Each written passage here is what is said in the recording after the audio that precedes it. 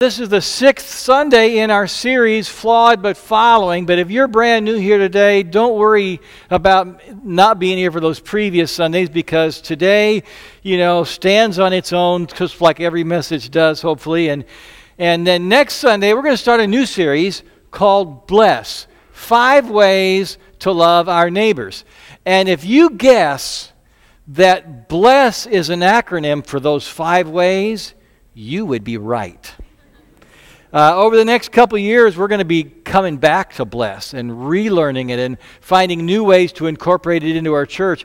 I discovered about BLESS relationships about a year ago, and I've been trying to incorporate it into my life, and I'm still learning it.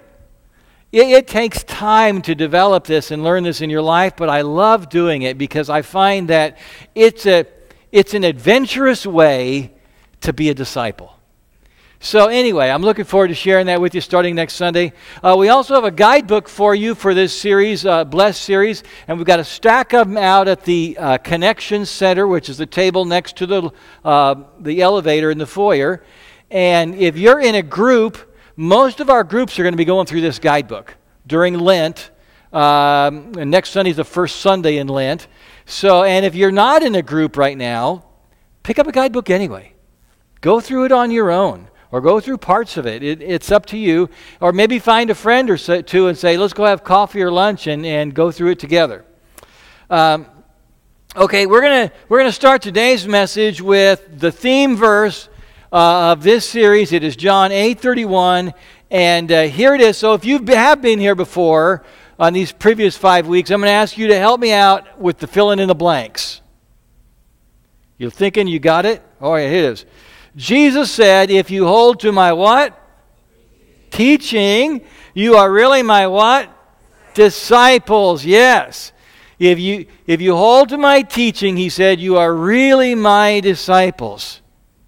He doesn't say, once you get your life together, or once you know the Bible better, then you're my disciples. He doesn't say, once you tame your temper, or once you quit being so selfish, then you're really my disciples. No. Being a disciple means you're learning. You're learning life from Him. And we've got a lot to learn yet, don't we? And so we hold on to Jesus. We hold on to what He says. Discipleship, being a disciple just means you keep following. Sometimes we fall down. Sometimes we fumble the ball. But we get up and we keep on following. So let's open our Bibles now to Matthew chapter 26, starting with verse 36. There are Bibles in front of you in the rack, so grab those. Share with your neighbor if you need to. It's on page 996 in these Bibles. And if you don't own a Bible of your own that you can read, then take the Pew Bible home. You don't have to ask any permission. I've given you permission right now. Take it with you. You can take it home, keep it, put your name in it, and it's yours. Now, the place that we're at now is one of the biographies about Jesus in the Bible. And this one's written by his disciple named Matthew, also known as Levi. And in this scene, it is the night before Jesus goes to the cross. Before that, he's going to be convicted and beaten and whipped. He's just eaten his last meal with his disciples, the one where he takes the bread and he says, this is my body, and he takes the cup and he said, this is my blood. So then after the meal, they go outside and they exit through the city gate of Jerusalem and they go uphill to the Mount of Olives, to the spot where they usually camp for the night. And Jesus knows what awaits him the next day. Let's look at verses 36 and 37, shall we? Then Jesus went with his disciples to a place called Gethsemane. And he said to them, sit here while I go over there and pray. He took Peter and the 2 sons of Zebedee, which were James and John, by the way, along with him, and he began to be sorrowful and troubled. So Jesus goes to this olive grove called Gethsemane, and he instructs 8 of his disciples, okay, I want you guys to sit over here, because I'm going to be going over there to pray. But he takes Peter, James, and John along with him. I think maybe these are his closest buds, right? And when you're going through really hard times, you want them close by. So here's what he says to these 3 friends in verse 38. he confesses to them. He says, "My soul is overwhelmed with sorrow to the point of death. Stay here and keep watch with me." So if I were to paraphrase, I think Jesus is saying, I feel so sad, I think I'm going to die. I feel so sad, I feel like I'm dying right now.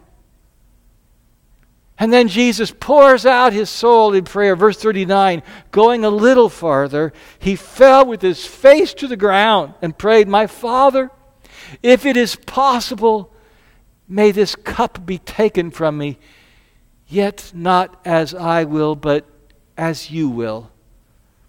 So today, our focus is on how seeing that disciples are weak but willing. That's the title of today's message is Weak but Willing. But here we also see that Jesus was weak. We see the weakness of Jesus. And one of the basic Christian beliefs is that Jesus was fully human and fully divine. That means he was fully God and fully man. And there's no place in the Bible, I think, that we witness his humanity more than here in Gethsemane.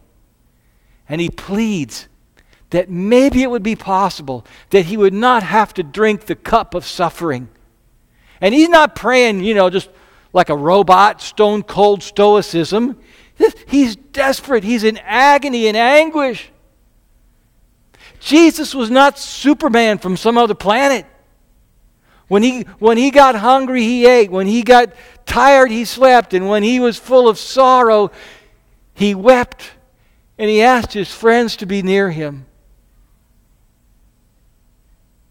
Have you thought about that? That Jesus was weak. Now, we have 3 layers of weakness in our lives. And there's a place on your bulletin on the back for taking notes. And I would invite you to just jot these down, would you? Take them home. Think about them a little bit later. And the first layer of weakness is something that we share with Jesus. And it is the weakness of our humanity. Psalm 103 says that God remembers that we are dust. God knows our weakness. He knows our frailty. And when we are grieving in the wake of a loss, Jesus understands. He's been there. I mean, it's only human to grieve and to hurt and to be weak at a time like that. Jesus went through it, and so will you.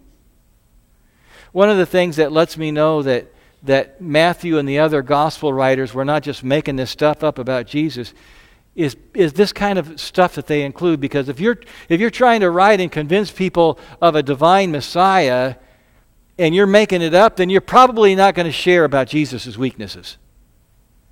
But here we find Jesus in the depth of his humanity. He reveals the depth of Jesus' weakness. And the second layer is our weakness, is the weakness of our brokenness. Our brokenness. For example, anxiety runs in my family. A lot of us deal with that. Is it genetic? Probably so. Do we pass it on and teach it to our next generation? Probably so. Friday night, Trish and I went to dinner with some longtime friends and 2 other couples, and out of the blue, it just kind of hit me. And this kind of a wave of anxiety, and I could feel the tightness in my muscles in my neck just sort of clench up and hurt. And I don't really know for sure, but I'm pretty sure that my breathing had become pretty shallow, which often accompanies that. And so I'm kind of, okay, try to breathe deeply here. Breathe. And I reached out and I touched Trish's shoulder. Just as a little bit of connection, a little bit of soothing to bring a little calm to me. Anxiety is a weakness I live with. I can tell you that counseling has helped. It has really helped a lot The things that I learned there, I'm still incorporating into my life. Prayerful meditation has been a wonderful help. I deal with it a whole lot better than I ever used to. Some of you have ADD. Some of you deal with bipolar disorder. Some of you carry memories that haunt you of trauma and abuse. This is the weakness of our brokenness. We didn't ask for it. We didn't want it. But we deal with it.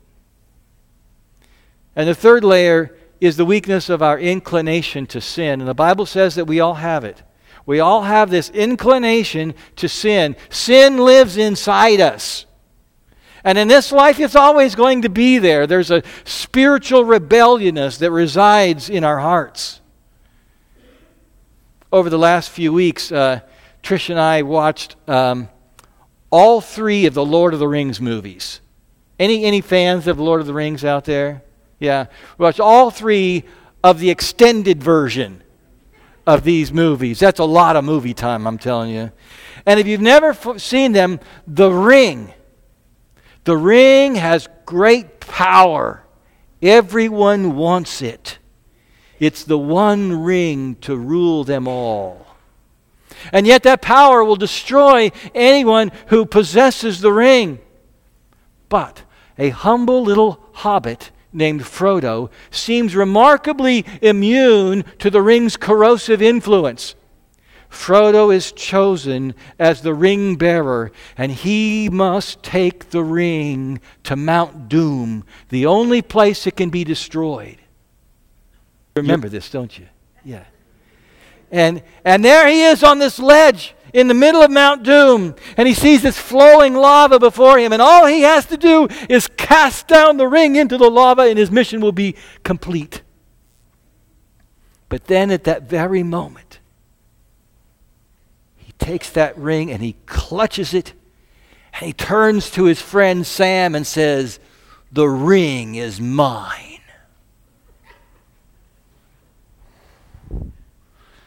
That is the power of the ring. You want to have it, but it owns you. It has power over you. Frodo at that moment refuses to let go of the ring. And I think that is a picture of our inclination to sin. We choose it, and yet it has power over us. Our only salvation is the power of Christ working in us. You know, as Jesus' disciples, we're like everybody else. We are weak. We are weak in our humanity, weak in our brokenness, weak in our inclination to sin. So let's look in again on these weak disciples, and starting on verse 40. Then he returned to his disciples and found them sleeping. "Couldn't you men keep watch with me for 1 hour?" he asked Peter. Now, why does Jesus pick on Peter? Why? Well, maybe it's because right before this, Peter tells Jesus, "I'm ready to die with you, Lord." Okay, Peter, you were ready to die with me, but you won't even stay awake with me? And then in verse 41, Jesus says to these guys, "Watch and pray so that you will not fall into temptation." But what do? They sleep instead of pray. So when the temple police show up, they all scatter, they run away, they fall into that temptation. If you cannot admit your weakness will rule you. If you cannot admit your weakness will rule you. If you're addicted to alcohol and you go to a 12-step program, the first step might be the hardest. We admitted we were powerless over alcohol, that our lives had become unmanageable. Who wants to admit that? It's hard to admit that you're powerless. Hard to admit that you're out of control. And so, our constant prayer is this: in my weakness, be my strength. In my weakness, be my strength. Let's say that together, shall we? In my weakness, be my strength. I've talked with many men here and other places where I've been a pastor about who have a porn problem, and they share it with me, and pornography can be highly addictive. And so I tell them, I said, you're going to need something. You're going to need a support group, a program. You're going to need counseling, or all three of those. But I tell them also, you got to quit trying to be so strong. You got to quit trying to tell yourself, well, I can tough it out.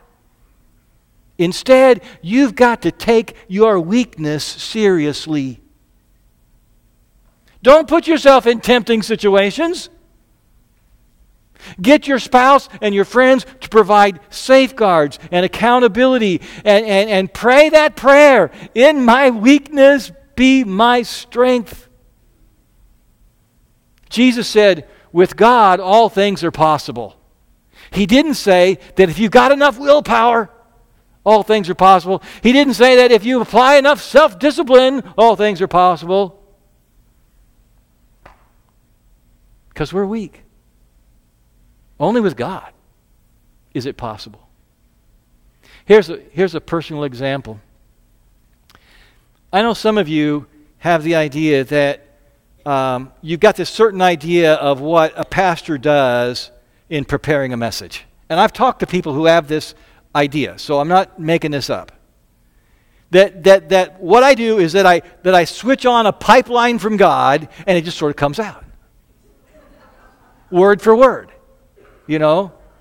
Or that I'm such a storehouse of spiritual knowledge that it just flows out of me. Let me tell you, the truth is exactly the opposite. There is nothing that brings my weakness to the surface more than preparing a message every week. You don't know how many times when I sit down and I got nothing. I can't tell you how many times when I start to write my thoughts and record them that later on I look at the first things that I wrote and go, that was terrible, get rid of that. And it's true, it wasn't any good, but it got me started. Sometimes I fall asleep writing my own sermon. And at that point, the prognosis for you staying awake is not very good.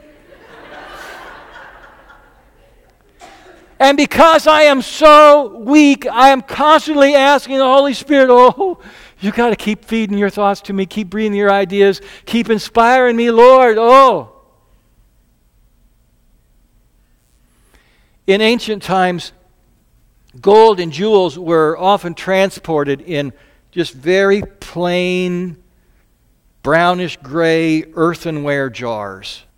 Nobody knew what was inside, and that was kind of the idea, to conceal it. And the Apostle Paul borrows that image, and he says that the good news is like the treasure. And he said he and we are like the plain jars. He says we have this treasure in jars of clay to show that the all-surpassing power is from God, not from us. And then the same later he says, I delight in my weaknesses, for when I am weak, then I am strong. Isn't that a beautiful paradox? When I am weak, then I am strong. In the last part of verse 41, Jesus says, the spirit is willing, but the flesh is weak.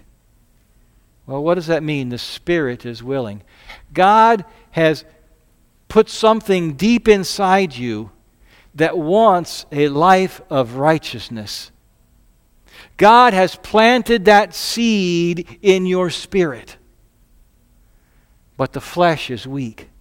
And the flesh refers to our physical bodies, but also to our inclination to sin.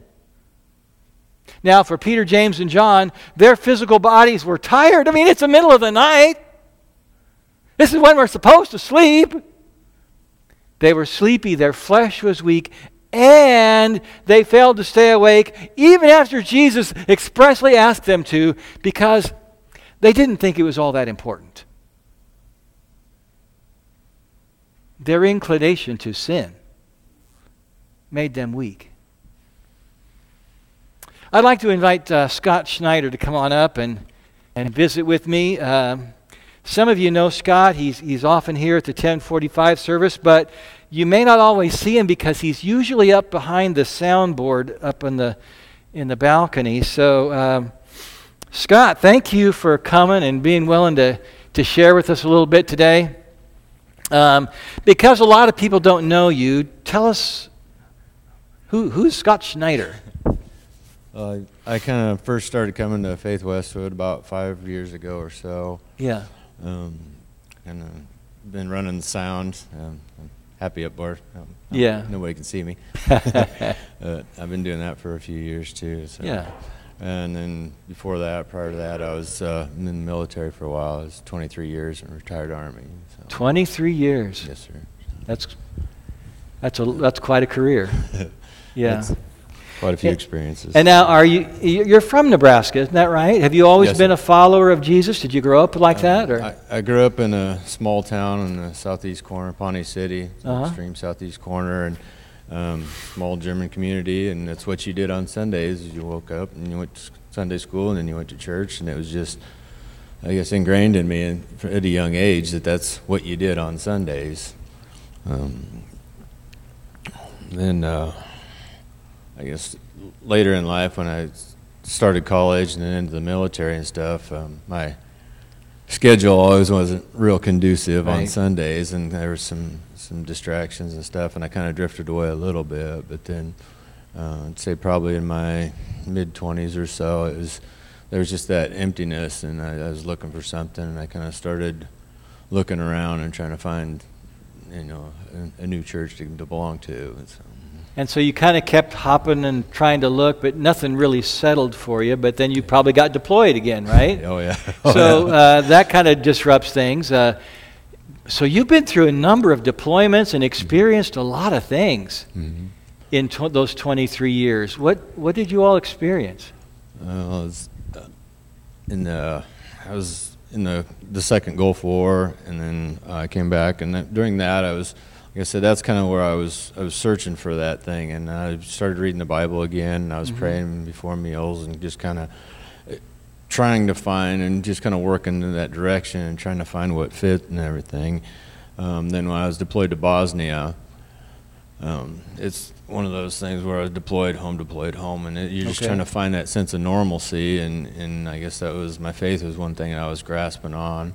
We were fortunate enough on that deployment to have a chaplain attached to us, and the base was fairly stable. We had a small chapel, and I was kind of attending some of the services there and just trying to find my faith and find normalcy. And I guess the one thing about that deployment was nice is Bosnia was about the same latitude as Nebraska is, so the weather patterns were really similar and everything. A lot of the geographical features were pretty similar too, and just trying to relate to what you're going through and what's around there, just to try to find a way to make it seem normal.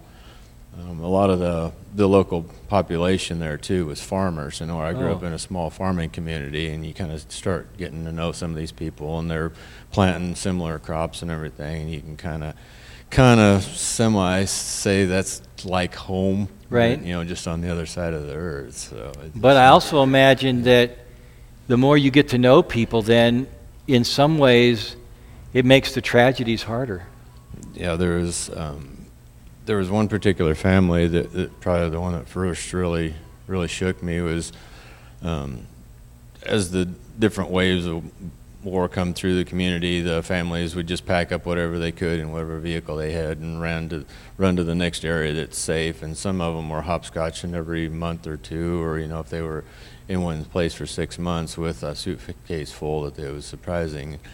And then slowly, as the peacekeeping troops came in and maintained, and it was kind of like a resettlement where the people were coming back to what was familiar and safe when families' homes are back to their original homes. And there was one family, there was a husband and wife and their 2 children, and then grandma was with them too, and she'd been displaced and moving around with them, and they were moving back into their original house, and they were really excited about that. And so they're coming back in, and in war, not everything's not clean, so you kind of got to do a lot of housekeeping when you come back in, and grandma was sweeping up. And behind the front door of the house, she's sweeping out a pile of what debris that's back there, and there happens to be a landmine back there. Oh, my. And so she trips the landmine with her broom. It killed Grandma, severely injured one of the children. And just hearing about that, to where I'd related to these people as the friends and family that I grew up with, it just kind of, it really hit close to home and shook my faith at that time. You know? I'm sure it would have. It was tough. So.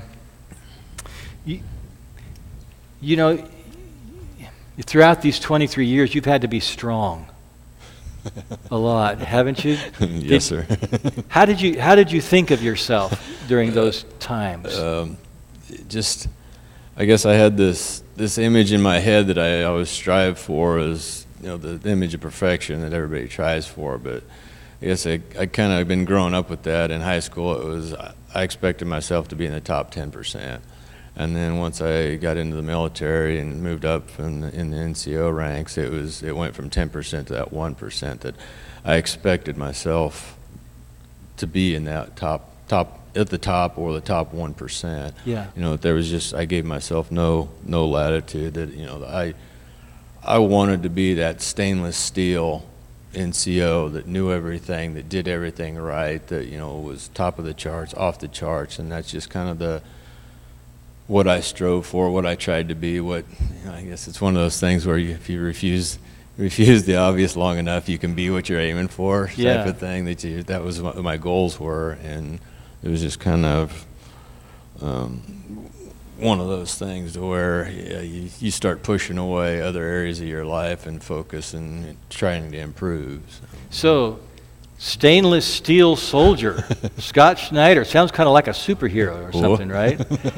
or a robot, maybe, or very robotic. Yes, is it? A lot of times it was like a survival instinct that you were that robot that just kept moving and doing what the book said I was supposed to do next, and there was very little thoughts and emotions involved in it. So you've got this stainless steel image of yourself. When did that begin to crack? That would probably be, I was in the Gulf and then Bosnia, and then I went to Iraq.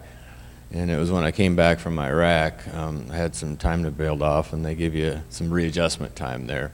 Mm-hmm. And you don't have to go to work, don't really, kind of readjusting with your family and just getting used to civilian life and driving on one side of the road and not driving any incoming traffic and following lines and curves and things like that.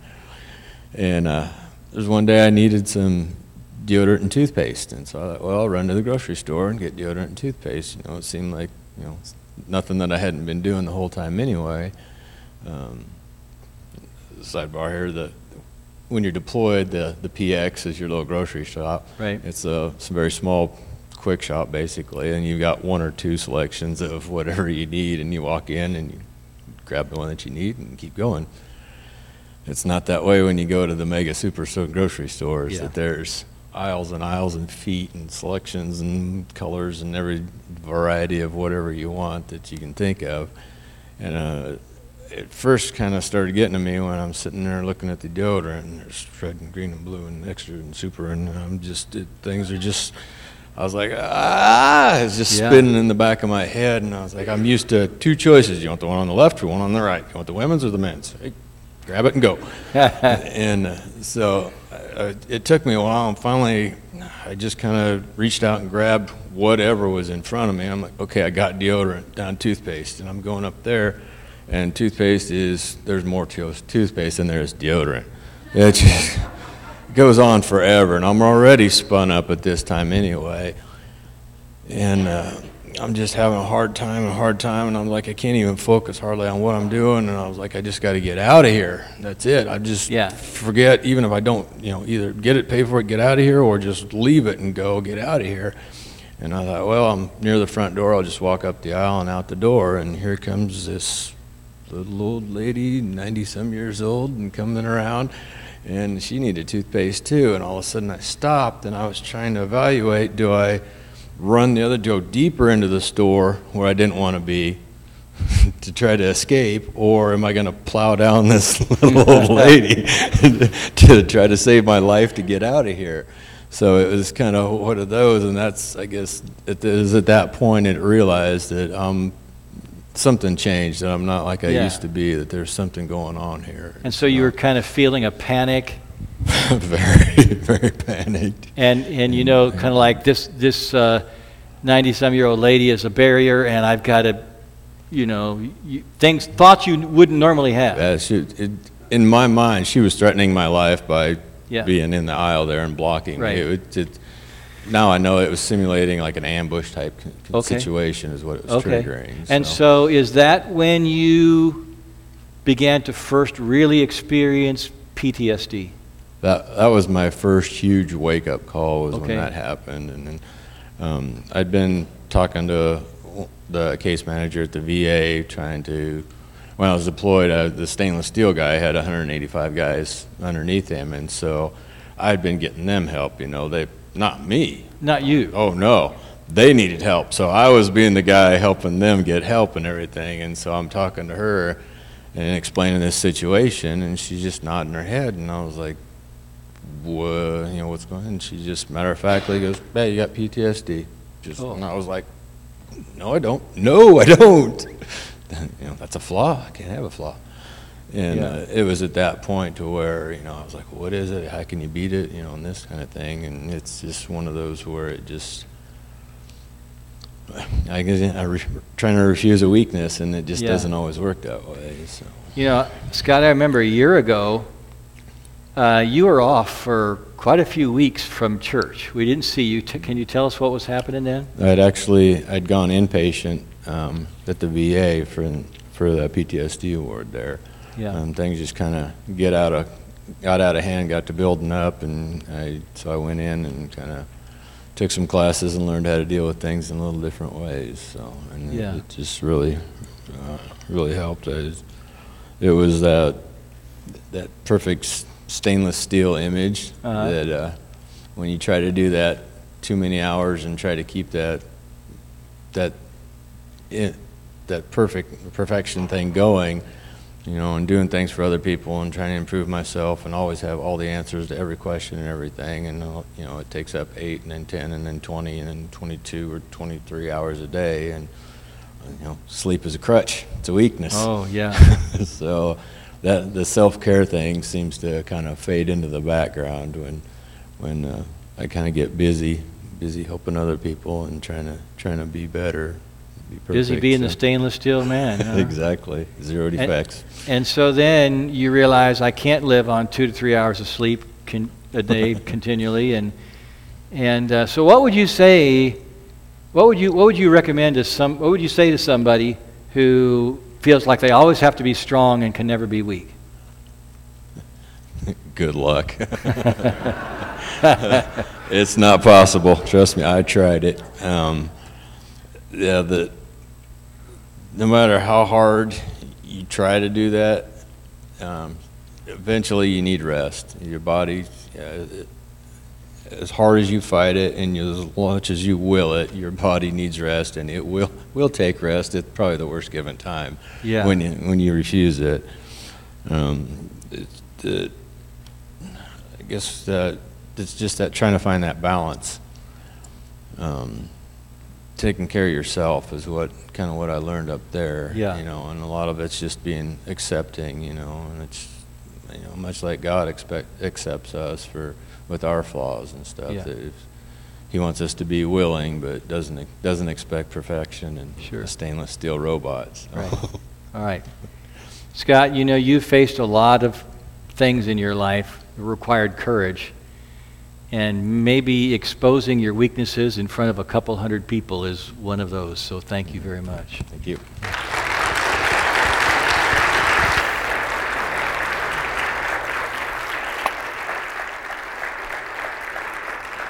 Okay. I'm going to ask you to stand with me for a moment. Band, you can come on up here. And we've been talking about being flawed but following, and one of my goals for this is that we will own our identity as Jesus' disciples. My goal is that you'll leave here to saying, I'm a disciple of Jesus. That's who I am. And so, if you are ready to own that, I'm going to ask you to join with me as we say this together. I'm a disciple, flawed but following. Is that you? Let's try it again. I'm a disciple, flawed but following. And one way you can own that label, that title, is to get a shirt afterwards. Maybe you want to wear it, and maybe you won't, but every time you see it, it will remind you that you're a disciple. Let's pray. Oh, Lord God, we ask for your blessing upon us, because we are people who are weak, but you are our strength. And we want to keep leaning on you and learning from you, trusting you to be our strength every day. We pray in your name. Amen.